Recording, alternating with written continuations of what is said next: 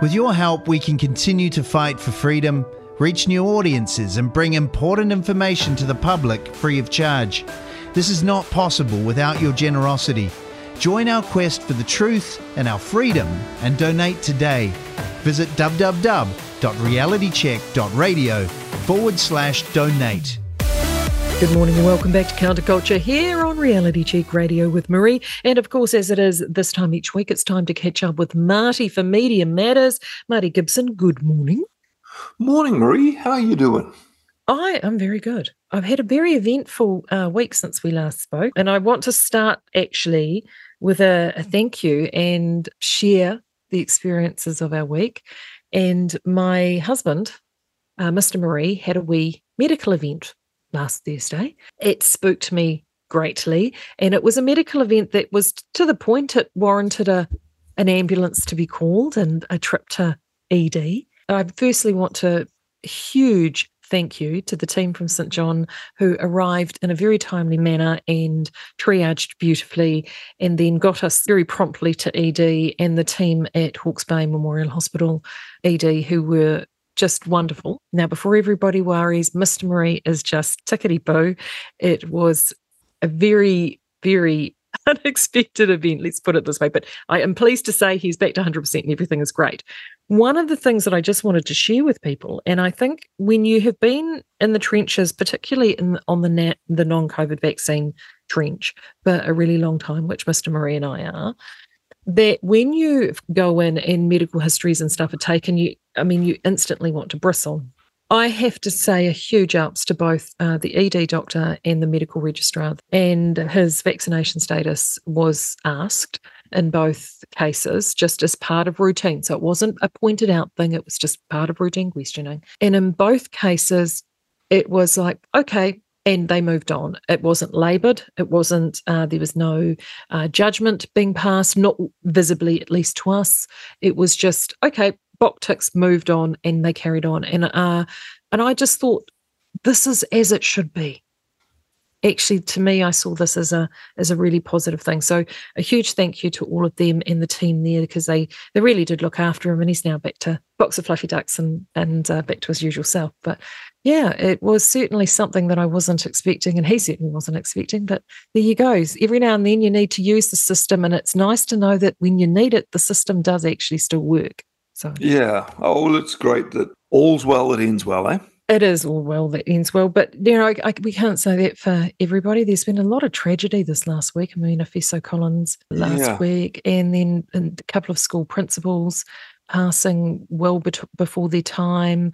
It's a bit like when you start sliding down a hill on a toboggan, isn't it? You get that feeling of building acceleration and get that hollow feeling in the pit of your stomach that this is going to be a year that brings, if we plot the acceleration in these kind of stories, it's going to bring a lot of sorrow for a lot of families, and it's terribly sad. People I know who've died of runaway cancer in the last month, my age or younger. And how I felt on Thursday, dying 1,000 deaths until we got the diagnosis, because of course, you know, your mind runs away with you, and how I felt just in that short period of time, and then how these families must feel, the carnage, you know, because for every single person lost, it's a family left grieving, and there's a lot of grief out there at the moment, and and I just kept having this, you know, this saying roll through my mind again and again and again and again. And, you know, there are none so blind that those that will not see. And I just hope finally that potentially with some of the data coming out and the submissions for the COVID inquiry and the importance of, if you have a story to share, if you have something around the COVID response that you feel that you must share, do so. Because they need that data in order to form a picture. Because at the moment, there are none so blind that those that will not see. And this inquiry is there to hopefully collate all that information into one place. Did you see there is a top doctor, Dr. Boz, I think she's called. She's been very, very pro the COVID response. She's got 600,000 plus followers, and she took the recent paper that McCullough was a co-editor on in regards to the vaccine, the testing, all the flaws that were in there. And she was literally waking up in real time in Incredible. that video. It's like Fred Hoyle, the great cosmologist, coined the phrase the Big Bang to mock that theory. And then some data came back and he realized that it pointed to it being correct in some ways, and formally renounced his adherence to his original idea that had just always been there. And that's the science that we've got to trust, that ability to realize that the evidence doesn't point to the hypothesis being correct, and without any ego being able to just walk away from it and say, all right, let's start again. That's the science I trust, not trusting the theory no matter what. And, just thinking as you were saying that, I guess a lot of these people are really hanging on to, and like the Michael Baker saying, we saved 7,000 lives, or whatever you're saying. A lot of those people are probably thinking, man, if they know that they've got it wrong, but they can't walk away from it, maybe they're thinking, gosh, what would I do to people who had done this? And I think we've got to avoid that fishtail I talk about sometimes. We've got to be a bit gentle. Yeah. Yeah. I mean, another person, Lawrence van der Post, said he wrote a book because he spent a lot of time in a Japanese prisoner of war camp. And he observed that people who were actually in the camps were a lot less vengeful toward the Japanese than the people who came into it and saw what they'd done. And he thought that was because the people who were there realized that they were in the thrall of some kind of, mass formation psychosis, I guess, although he didn't use that word. And so we've got to allow for that as well. Most definitely. As the week has gone on, I've seen a number of things where that phrase just keeps coming again. I mean, here's a random one, and this is something that you've probably not pegged because you don't follow the rugby, but there was quite a hoo-ha. My parents were telling me about it. My dad was rather annoyed because he watched some Super Rugby on the weekend, and there were some players. There's these new mouthguards. I didn't know they were a thing, but there's these new mouthguards that have been mandated by World Rugby for senior players, and apparently they've got sensors in them that can detect collisions for head injuries, right?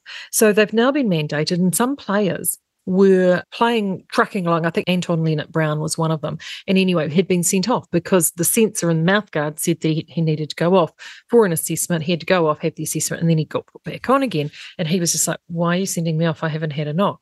Anywho, I was listening to Rob Nichol, who is the New Zealand Rugby Players Association spokesperson, and he was talking about these mouthguards and the entire process and what was going on.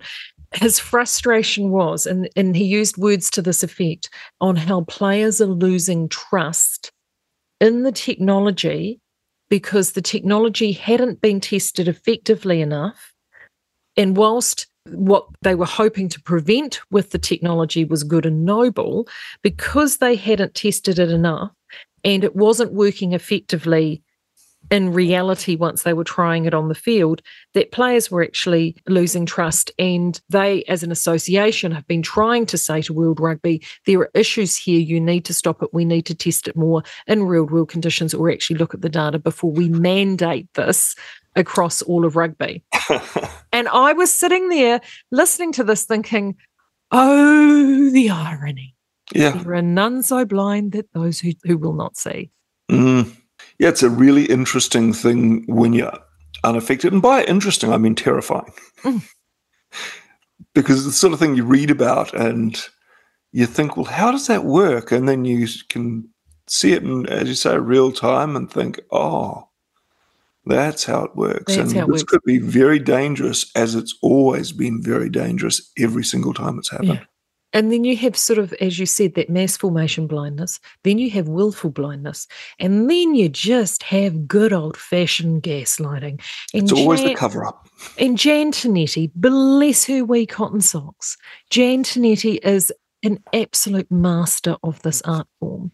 In a discussion with Hosking around the halting of education projects, which has created quite the stir this week. And as it turns out, whilst she says that they were costed fully. No, they were costed to certain stages. And then many of these projects weren't costed beyond certain stages. They were essentially going to be borrowing money in order to pay for them. He's such a paper tiger, though, isn't he, Hosking? He'll sort of, put on his Grandpa Simpson as a younger man act, and then, someone will give some slippery political bullshit, and he'll say, oh, well, you've explained that quite well, or just move on. Well, Tanetti, though, I mean, bless her little heart, when he was trying to press her on the fact that, but Jan, you were going to pay with these improvements with borrowed money, can't print it or you're going to borrow it. Her response was, we're not up to our ears in debt, and I'm very proud of our fiscal record. A little bit of that here and there in the paper, wasn't there? Just a tart. Where do you want to start with some of that? Because I know you pulled out a lot, and we concurred on a lot. There was definitely a lot of that in terms of measurement, responsibility, or lack thereof. I thought the best thing I read in the papers over the weekend anyway was Stephen Joyce.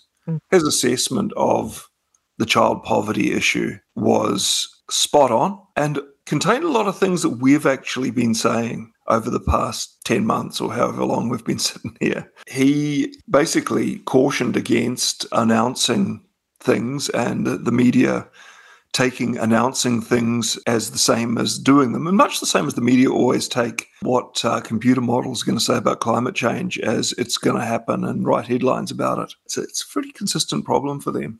He said, and we now know the recipe for solving child poverty was clearly wrong. Leaving more families dependent on benefits is a case of misplaced kindness, which is not a path to reducing child poverty. High inflation and out-of-control government spending always hurts those on the bottom rungs of society the most. You and I both went through a lot of highlighter on this, didn't we? We both went a tremendous amount of highlighter on There's no getting away from the fact that there is a large group of families who are so marginalised from society as we know it that they're unable to lift themselves sufficiently to becoming functioning participants in that society. And when I read that, I thought about the mongrel mob's presence on TV screens recently, and particularly that oleant little doughboy, Rawiri Waititi, basically was on saying, this is your third warning, in a very menacing way. If they threaten tino rangatiratanga of Māori, there will be severe consequences. And that's the whole thing where a lot of these flabby, skinny-armed little Māori leaders with their pot tummies really do think of gangs as their shock troops.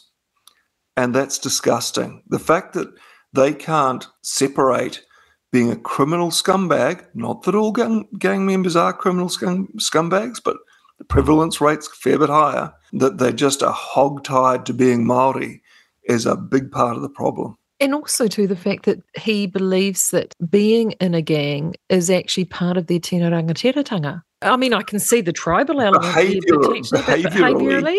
Yeah, there's a thread there that goes back into Māori culture. Yeah. Of might is right, of bullying, of violence, that sort of thing that they won't face because, like anyone who's doing the work, anyone who's doing the work to improve themselves, when you start casting aside the bits of yourself that aren't worthy, there's a moment where you get a bit of vertigo and think, by God, by the time I finish this, is there going to be anything left of me?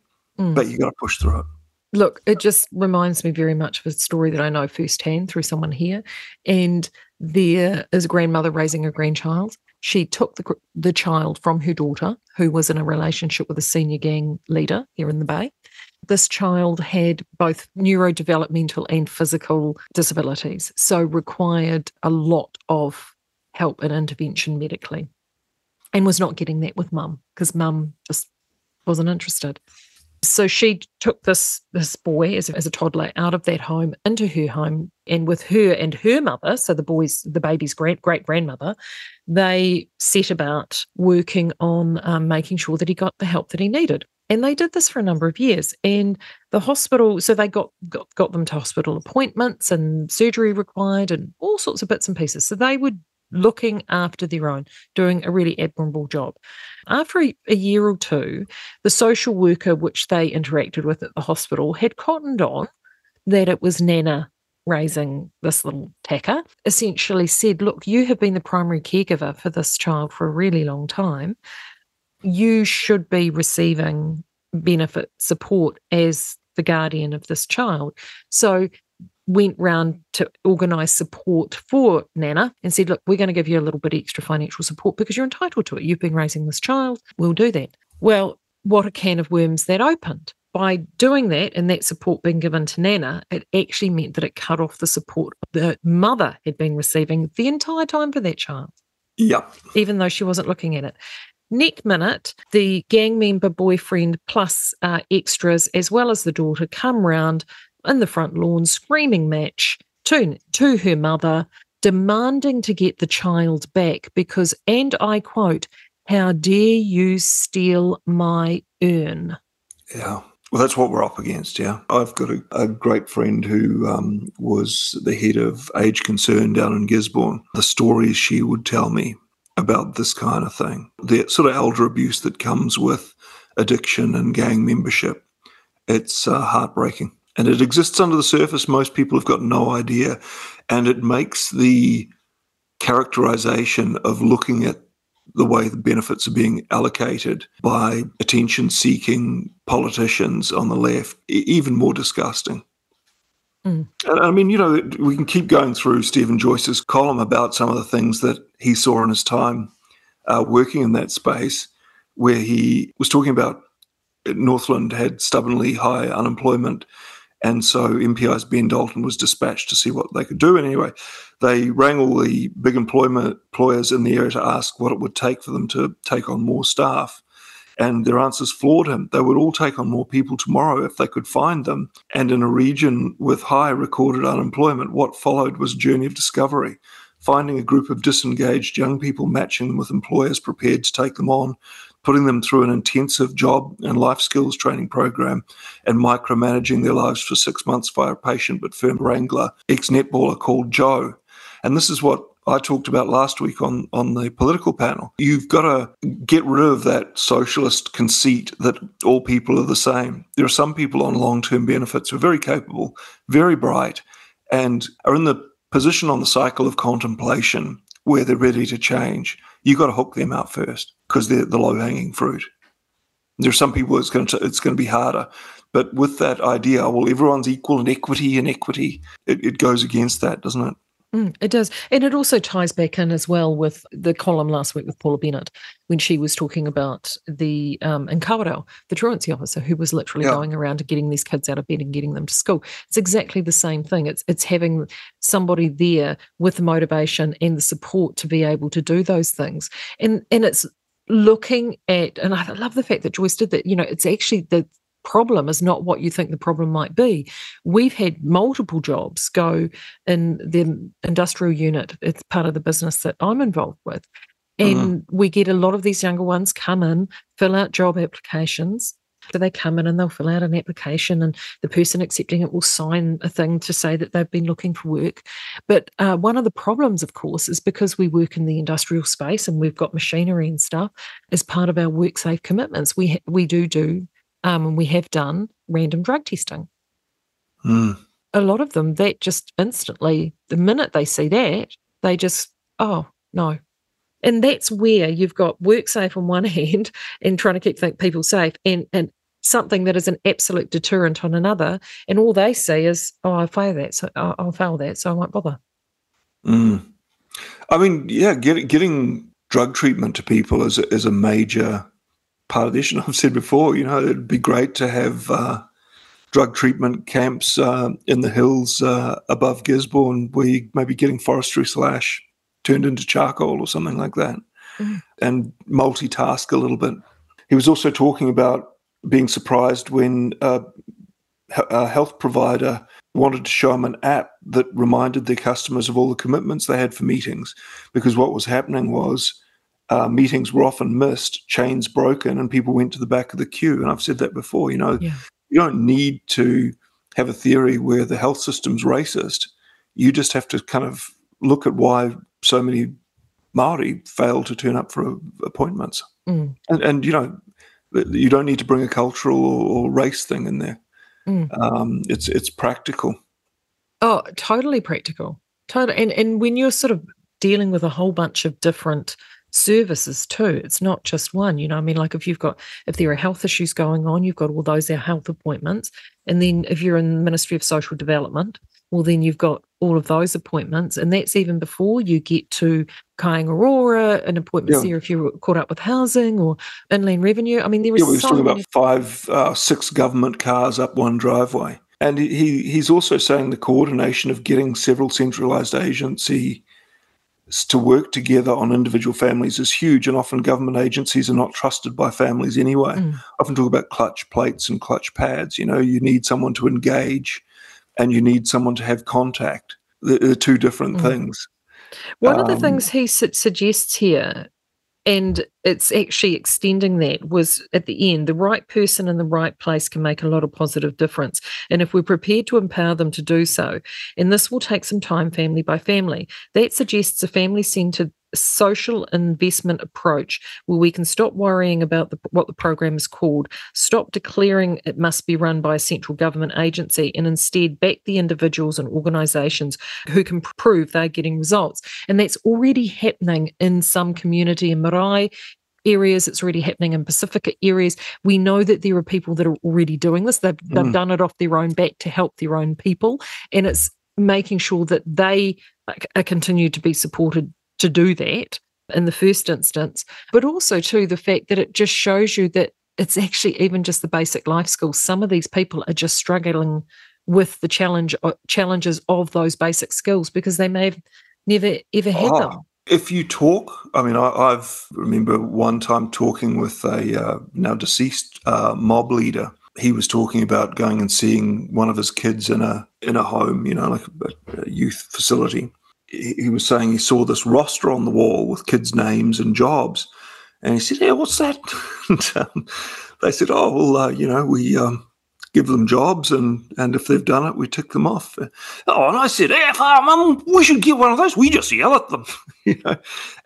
But he'd had a few realizations, one of which was, when he found out that his mob brothers who were coming to visit him were molesting his kids, that had quite an impact on him.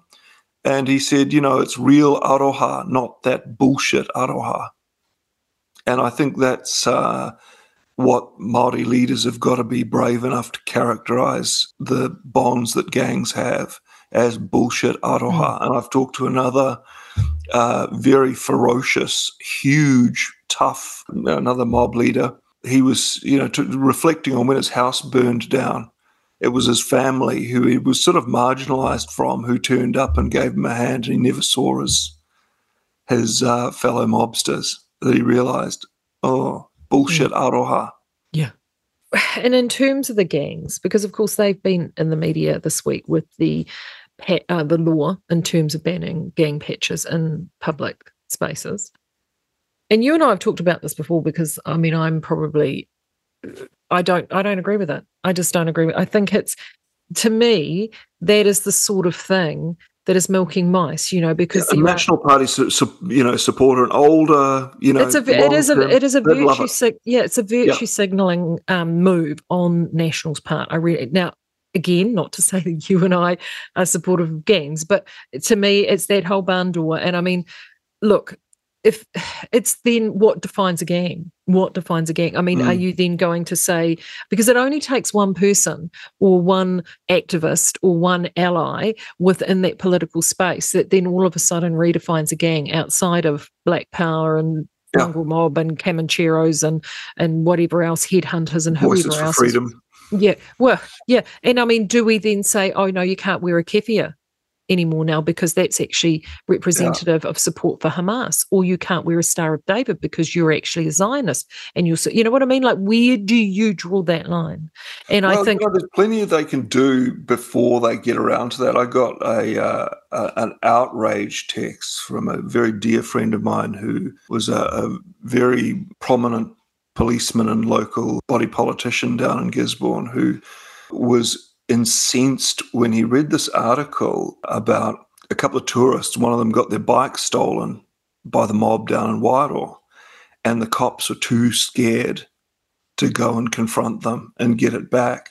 his text read, "Those cops should be charged for cowardice. They don't deserve to be in the job. Gutless pricks." And why didn't police do a search warrant, seize and recover the stolen bike, and interview the occupants of the property? I think everyone knows the reason why. You know, said he's seeing a lot of this and hearing a lot of it through the grapevine. A mate who was married to a judge told me a cell phone was taken from a victim at gunpoint, traces it online to an address, contacts police. The police say they cannot do anything, is search not verified or some other bullshit. Victim then traces it to a repair shop and recovers it, an aggravated robbery, and they will not act. Mitchell needs to be questioned about that. And so police, Kyle, was being interviewed about this and whether cops were going to go and seize jackets. If they can't go and arrest someone for stealing a motorbike, they're not going to get into a scrap and take someone's patch. They don't have the stones. I had a job when I first got here, contracted to the council, fixing things in parks. And one of my jobs during that time was to go up and knock on the door of a mob pad and say, chaps, do you mind getting your cars out of that park so I can put the bollard back that you've taken out? And, you know, I was thinking as I was walking up the drive and keeping a wary eye on the pit bulls, man, my hourly rate for doing this is quite low. See, I would have put the bollards back in and trapped the cars on the other side, but that's just me. Well, yeah, I was told to ask them to get it out, so I did it. I didn't enjoy it. No. But they did it, you know, all credit. I didn't get punched or anything. The other thing that Cahill said in that interview as well was just looking, and I mean, this is where I agree with him. I actually think getting police, I mean, it's one thing putting something in place, it's another thing enforcing it, right? I think having police going around, running around and trying either giving out fines or taking vests off gang members is a gross waste of their time. I'd much rather that they be working to actually look how on earth they could afford the $65,000 Harley. Or on the weekend, I saw a very smart looking Bentley drive past, and then I was like, oh, that's a smart looking car. And then I look inside and see the patch gang member with their partner and their children looking very excited in the back, thinking, okay, so either they've won lotto, because to be fair, we have just had a Hawke's Bay millionaire, so they could have, or they've got the Proceeds of Crimes Act. Why don't they put their energies there and actually strip those assets away? Why aren't they, you know, there's so many other things that they could be doing. I mean, well, as I said, they should be cracking down on prospecting. Yes. Prospecting should be illegal. You know, to pull kids into gang life and get, you know, if a child's committing crimes and it can be traced back to a gang affiliation, that should come with severe consequences. And yeah, that would be the trigger to go right through the assets that are held by those members and audit the origins. And if there's not a satisfactory explanation, they should be seized. Also, they should have very severe consequences, as I've said before, for anyone who intimidates someone for leaving a gang. And that would probably be the smartest thing Luxon could do, would be to say, hey, look, we're going to declare an amnesty on people wanting to leave gangs. If you want to leave a gang, we're happy to, you know, we've got these camps where you can get rid of slash, have a bit of time in the bush, have some drug treatment, maybe have a bit of psychological care. We'll start going back through that, but leave it behind. And anyone who intimidates you, we're going to throw the book at. And, you know, I mean, I just think back to all these, as I said, all these conversations I've had with gang members over the years. I remember talking to another guy who was talking about how, you know, they'd get young prospects to bring their girlfriends round, slip them a bit of pee, and then they're all having a go at her. You know, so we all got outraged about roastbusters preying on these upper middle class girls. Roastbusters happens every single week in every gang pad, in so many of them all over the country. The amount of misery those guys cause and perpetuate that they've experienced themselves. You've got to keep that compassionate angle. And that way I think you'd have more buy-in from Māori, because much as they don't like being disloyal to other Māori because they feel they're up against it, I think they would be pretty happy to be uncoupled from that kind of dysfunction. And if you really hold it in their face, hey, you know, the elders are getting abused, the young people are getting corrupted, the young people are getting raped.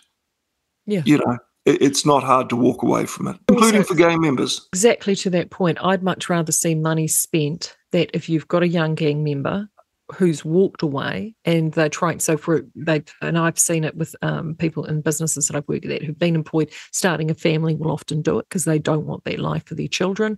But so many of them now have these tattoos on their cheek tattoos and their neck tattoos. So if you're going to strip that patch away off their back, it doesn't matter. They're wearing that patch on their skin. Okay.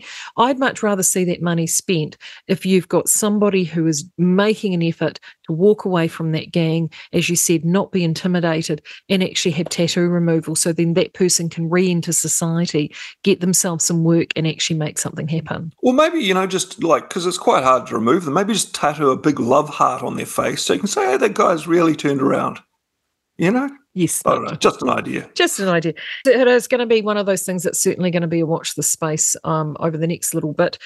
One of the things that was rather interesting, I thought, was the fact that, Luxon is very focused on his 100-day plan, which is wonderful. And he's really doing that. Vernon Small, however, so one of the things that you and I have looked at is in terms of how things are moving, and it's not looking great for the Labour Party. And one of the things that Vernon brought up in his article was how he was like, poor Labour, it's a bit mean that everyone's been mean to them because all of these things have been rolled back by National that really didn't get a chance to get started because they happened so late in the second half of the 2020 term. And the reason for that was the handbrake applied by Winston Peters in term 1, 27 to 2020. But it's interesting. Christopher Luxon doesn't seem to be suffering from the same handbrake issues. Not yet. Potentially. But where is Vernon Small? He's on the back of Tracy Watkins. Don't you love it? We're old school. We still do it with actual newspaper people. It's tragic, really. So he is. Which it took me ages to find him too, and it's because he's on the arse end of Tracy. I mean, Vernon Small always strikes me as being like Wayne Brown's less successful, embittered socialist brother. There's a visual for you. Yeah, just like you have to. I mean, there's that whole if you're not a Tory when you're old, you don't have a brain kind of problem. But he looks like he might have had a few moments of clarity, realising that the new woke Labour isn't the same as even Michael Cullen and Helen Clark's Labour, that it took quite a nasty turn. And maybe he's even starting to realise that all the money that Robbo borrowed has actually made a whole lot of rich people richer and hasn't really sort of done what it was meant to do. He sort of, said 36 more children were living in poverty as of June 2023, when reducing child poverty was one of the party's key targets and a mantra for former leader Jacinda Ardern.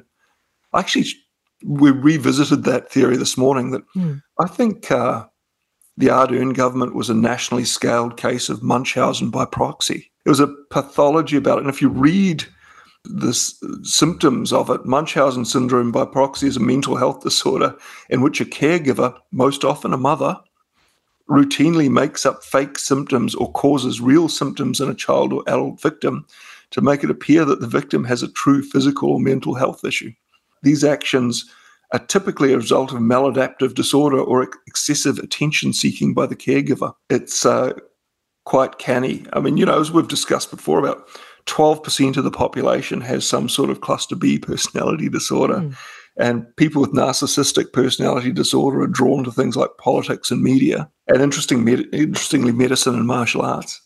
The fact that we don't have a conscious way of weeding these people out of such positions before they gain a dangerous amount of power over us, I think it's inevitably meant that they actually have it. They have a dangerous amount of power over us. 36,000 is a lot of children. And, she was the minister for children. She couldn't even say poverty. No. Well, no. What did she call it? Relative. Poverty. It is certainly a card that has cropped up with a number of the columns this week. And Vernon, I think he's feeling a little bit nostalgic. I mean, you may not have heard Ramesh fully just before, but we talk primarily around the COVID response, but he has written a book called Our Enemy, the Government, and talking about how the COVID response Must read it. Has sort of weaponised that. But it's not just the COVID response. The COVID response was the pinnacle of what they've been doing. It's the pinnacle of that Munchausen's. Now, I'm not saying that they have created the pandemic. No, they did not. But what they did do, and our dear friend Wee Squealer did, is that he, like so many other leaders, printed $20 billion and injected it. COVID was the possum crossing the road. The COVID response was Squealer driving off a cliff and into a river of debt to avoid it and still running it over. Yeah. It was quite funny when Vernon Small started saying the exit of former Finance Minister Grant Robertson underscores just how much talent and experience the party has lost over the past year or so. I snorted my tea, especially when I started reading the list. The list is well known enough, as well as Robertson and Ardern, Calvin Davies, Nanaya Mahuta, Andrew Little, Michael Wood, and Kiritapu Allen have all jumped ship. Megan Woods as being equivocal about her long-term plans. There's not really a sort of a big brains trust kind of vibe when you read those names, is there? No. Just sort of trophy kind of, probably would have been with National if they had more real-world talent. So I asked Ramesh around Grant Robinson's appointment to Otago University, and of course you brought it up with Peter Williams brought it up on Friday, because I hadn't quite realised what a repository for former Labour MPs Otago University appears to be. So I mean, what was it? Claire Curran was on the board. I think David Parker is there. Squealer, I've got to stop calling him Squealer. Robbo is now Vice Chancellor, but also to Materia Ture. She has been a law lecturer there for many years. So she's a former Green MP who, just happened she to... and Gold was talk about shoplifting, benefit fraud 101. Yeah, well, I'm so to that end, and we've actually got a list of people that... So Robbo's gone there. Our Chippy, bless his little heart, he's trying to put a brave face on things, but things are going to get lonely. I mean, his little buddy's gone. His numbers in the polls are tanking. He's got, let's face it, you've got Ginny Anderson embarrassing herself and having to retract and apologise. He doesn't have his forklift licence. No, and Jan Tanetta, she's gaslighting up the wazoo. So, I mean, if I were wee Chipster, I will be updating the CV. Just saying. So, and he's not alone. I mean, Nanaya's looking for a job. I mean, Andrew Little is potentially around there of Golriz. I mean, she's, the Productivity Commission. Yeah, and Nana from the Productivity Commission. So I thought I would have a look and see, well, can we find them a job? And I thought, well, it makes sense now because it's, if Otago, so kind. I know. And this is my short-term kindness. It's turning into medium-term kindness. And I thought I'd jump on to the Human Resources page at Otago University. Interestingly enough, on the website, they still have the University of Otago and the old logo. So they've not updated that yet. Anywho, awesome. 44 job openings. So I thought we could have a little, peruse and see if we could find some jobs for everybody. I mean, there are some that I think would work quite well, others not so much. So there's one's a lecturer, senior law lecturer and associate professor in public law. Have any of them actually got any proper qualifications? Yeah, no. Okay, no, well, they're not going to be that. Oh, no, dentistry, that's no good. Oh, here we go. Teacher Researcher College of Education. Well, maybe you could get rid of, that could be one for Jan. We could get Jan a job. Oh, program leader in Tairāwhiti. What are they doing in Tairāwhiti? What are they doing Sciences. Health Sciences. There we go. Recruitment coordinator. There you go. We could we could make Andrew Little a recruitment coordinator. That would be quite interesting. Or specialist financial systems and projects, perhaps. I did see this one, Pacific Liaison Officer for Auckland. Actually, if Carmel Cepoloni is getting a bit fed up. There you go. Yeah. She could have that. That's a good one for her. Producer brand content. I mean, that would be that could be Jacinda herself. She's been employed by Harvard. True. She'll probably. I think that might pay better. Yeah. Then nursing, a specialist in marketing. Okay. I used to do this. Have this bit of a imaginary. A horror movie sometimes when I used to have to watch Hipkins and Robertson on TV all the time, imagining what sort of survival situation you'd have to be in where you'd choose those two as your leaders. There'd probably be, especially if you were being pursued or something, they'd be squealing and moaning because they'd have blisters and you'd pretty quickly think about eating them. You'd think, well, chippy will taste like sausage rolls, and Well, I mean, Robbo's going to taste like a cheese roll fairly shortly. I'm sure it's being done there. The fact that they are leaders is symptomatic of that thing I've talked about before, where we talk about the environmental impact of fossil fuels, but what we don't talk about enough, and I'd argue is a far greater problem, is the degradation of the human character from having cheap energy. It's meant that we're awash with cash and energy's cheap, which is, as you say, you need that kind of situation for the woke virus to take place.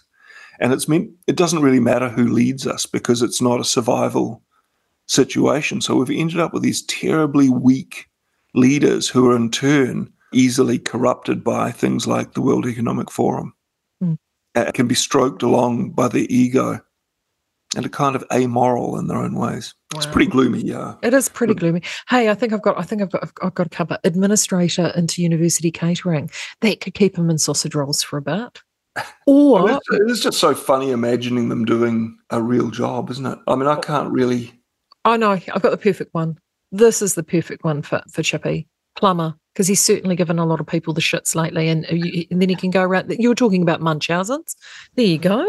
He constipated a whole bunch of people. Now he can go around and fix it.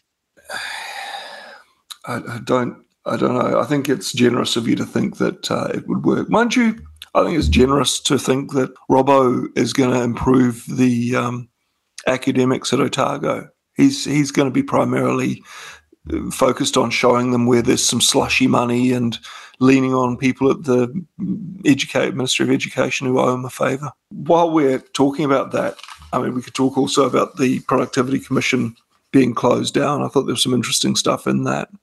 Absolutely.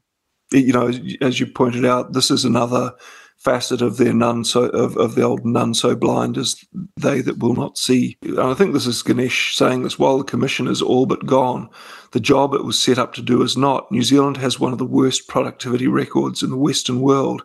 We work hard, but it takes longer to do things. And I'll just quickly link that back to the big article about Russell Coutts, where he said Coutts loves New Zealand on the sail GP circuit.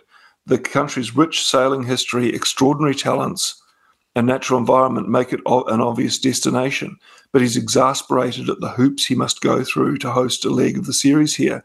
The most complicated country in the world by far, he says. I'm saying on a scale, it's 10 times more complicated than anywhere else in the world.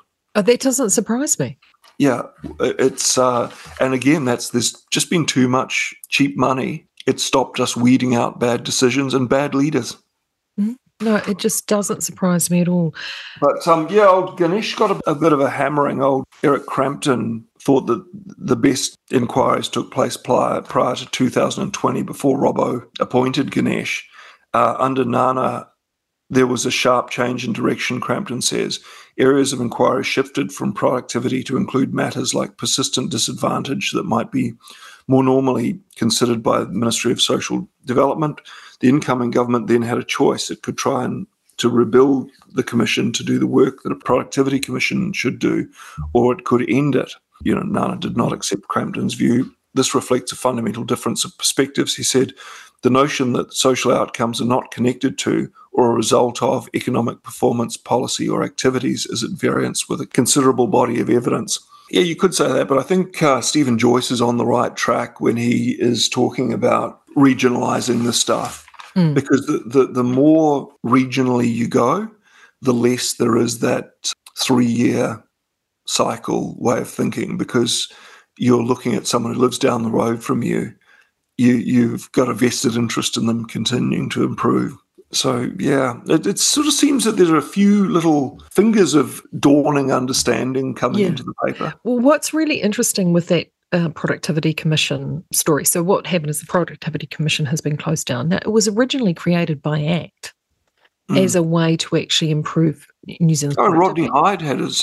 he was sort of part of that. So when you have the switch, when Ganesh Nana was employed, And both, when I see the comments of both him and Spoonley who are saying, no, this isn't ideological. This is, you need to actually bring in all of these things because the data tells us that. Well, one of the things that we do know is it's very, very easy to cherry pick the data that you wish to follow in order to set a direction, which is obviously what they've gone and done. And, that's fine.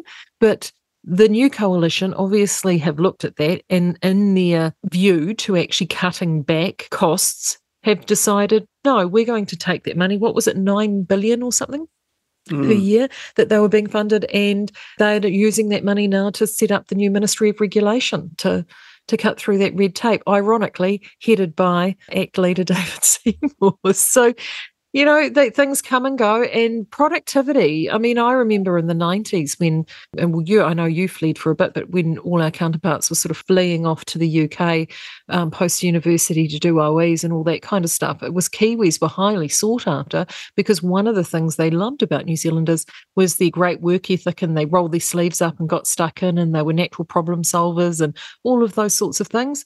Can we say that of the 20-somethings of today? I don't know. Yeah. Well, I mean, as I've said before, those Kiwis who were heading off on those OEs and were sought after were about our age, and they'd had their asses kicked by our grandparents who'd survived the Depression and World War II.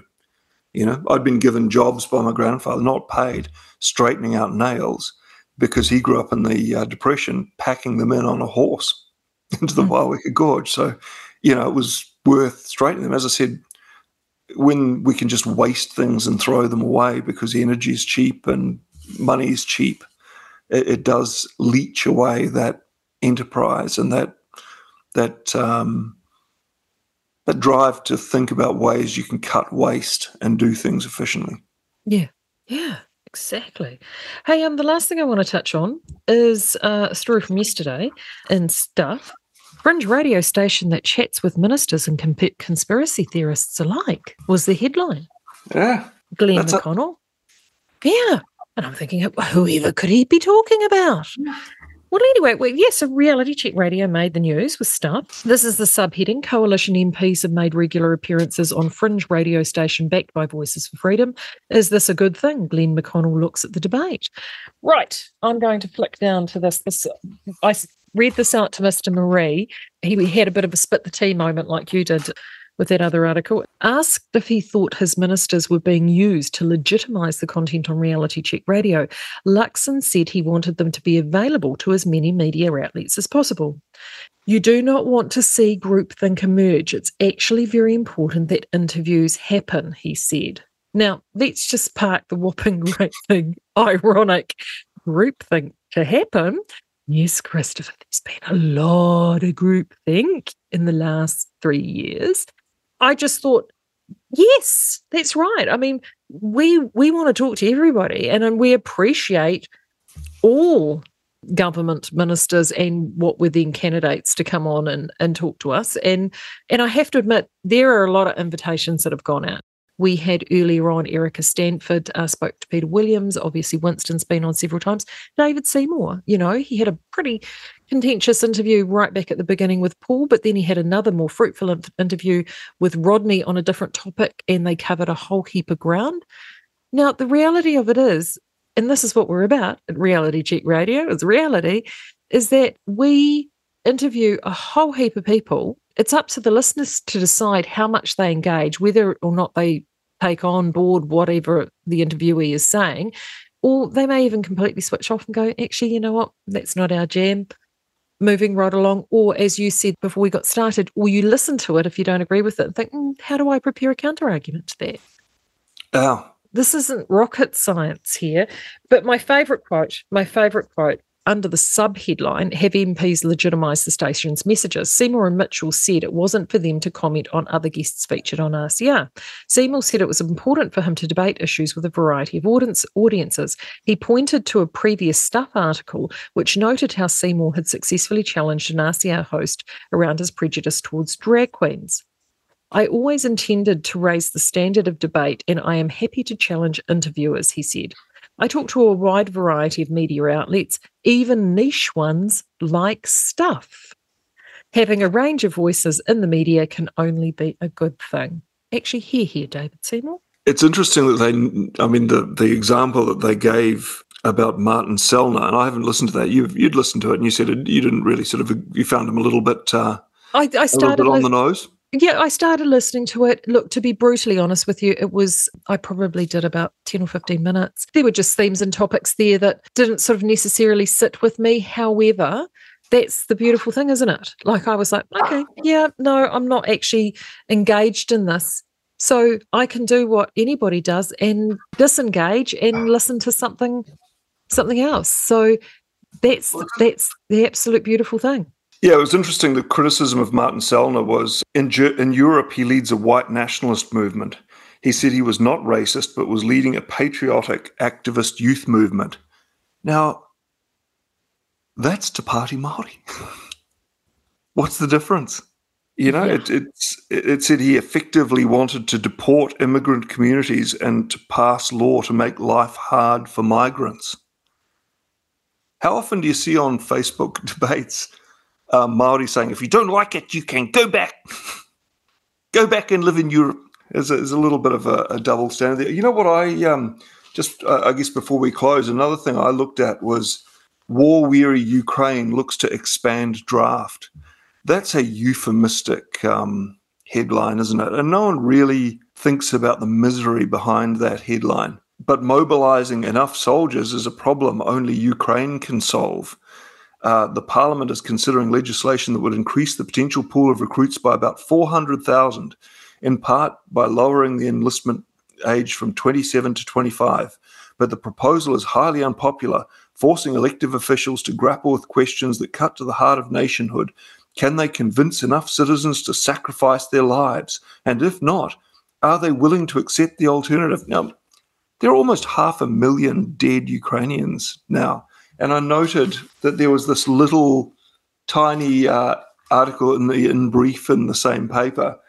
Ukraine President Zelensky has thanked New Zealand for its first contribution towards Ukraine's defense in 9 months. Now New Zealand's coalition government timed the second anniversary of Russia's illegal invasion of Ukraine with an announcement of $25.9 million in aid and an extension of its military training program.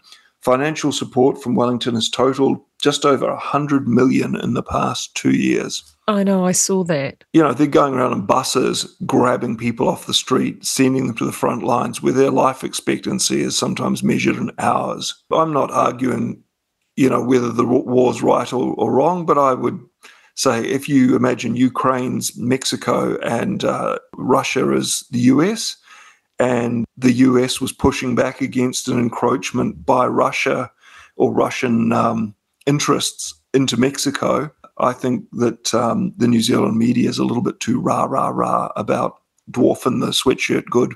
And again, look. Oh, and we've got bigger fish to fry. Here. And this is the thing. I'm sorry. It is what's going on. Any war. Doesn't matter. Middle East, Europe, doesn't matter. Death is death is death, as we said right at the beginning of the show. Every single one of those people that have died in Ukraine, every single one that's died in the Middle East from either side, doesn't matter, Russian, Ukrainian, Gaza, Palestinian, or Jewish. Those are families that are all grieving. This dying has got to stop. And the fact that we've contributed $100 million towards it, now they will say, oh, it's to stop the dying. No, that's not going to stop the dying. Yeah. How is that stopping the dying?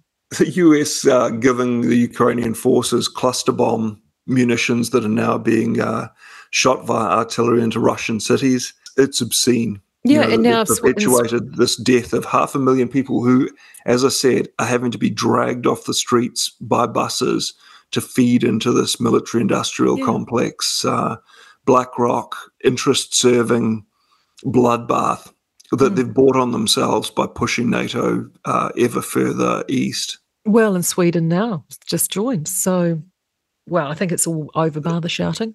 Yeah, World War III. Yeah. Oh, God. Well, I was kind of hoping to finish on a cheery note, but I don't think we succeeded. Have I got something cheery? Well, Paula Bennett, actually, I did have a little thing. It looks like she might be taking a tilt at Wayne's job. Do you think? Oh, well, yeah. She's sort of sticking up for the bureaucrats, saying it's don't be mean to them. Yeah, don't be mean. They're just doing their job. They mean well. I want to be one. Yeah. I did have a little chuckle at that. Right, I think we better do it all again next week, eh? Well, yeah, we'll try and come back cheerier. But we live in we're living in Crazy, times that uncertain force times. one to slap their face. Hey, and if you've got anything you want to share with us, 2057 is the text number, inbox at realitycheck.radio, of course, is the email. We'll do it all again next week. Thanks, Marty. Can't wait. All right, have a great week. With your help, we can continue to fight for freedom, reach new audiences, and bring important information to the public, free of charge. This is not possible without your generosity. Join our quest for the truth and our freedom, and donate today. Visit www.realitycheck.radio/donate.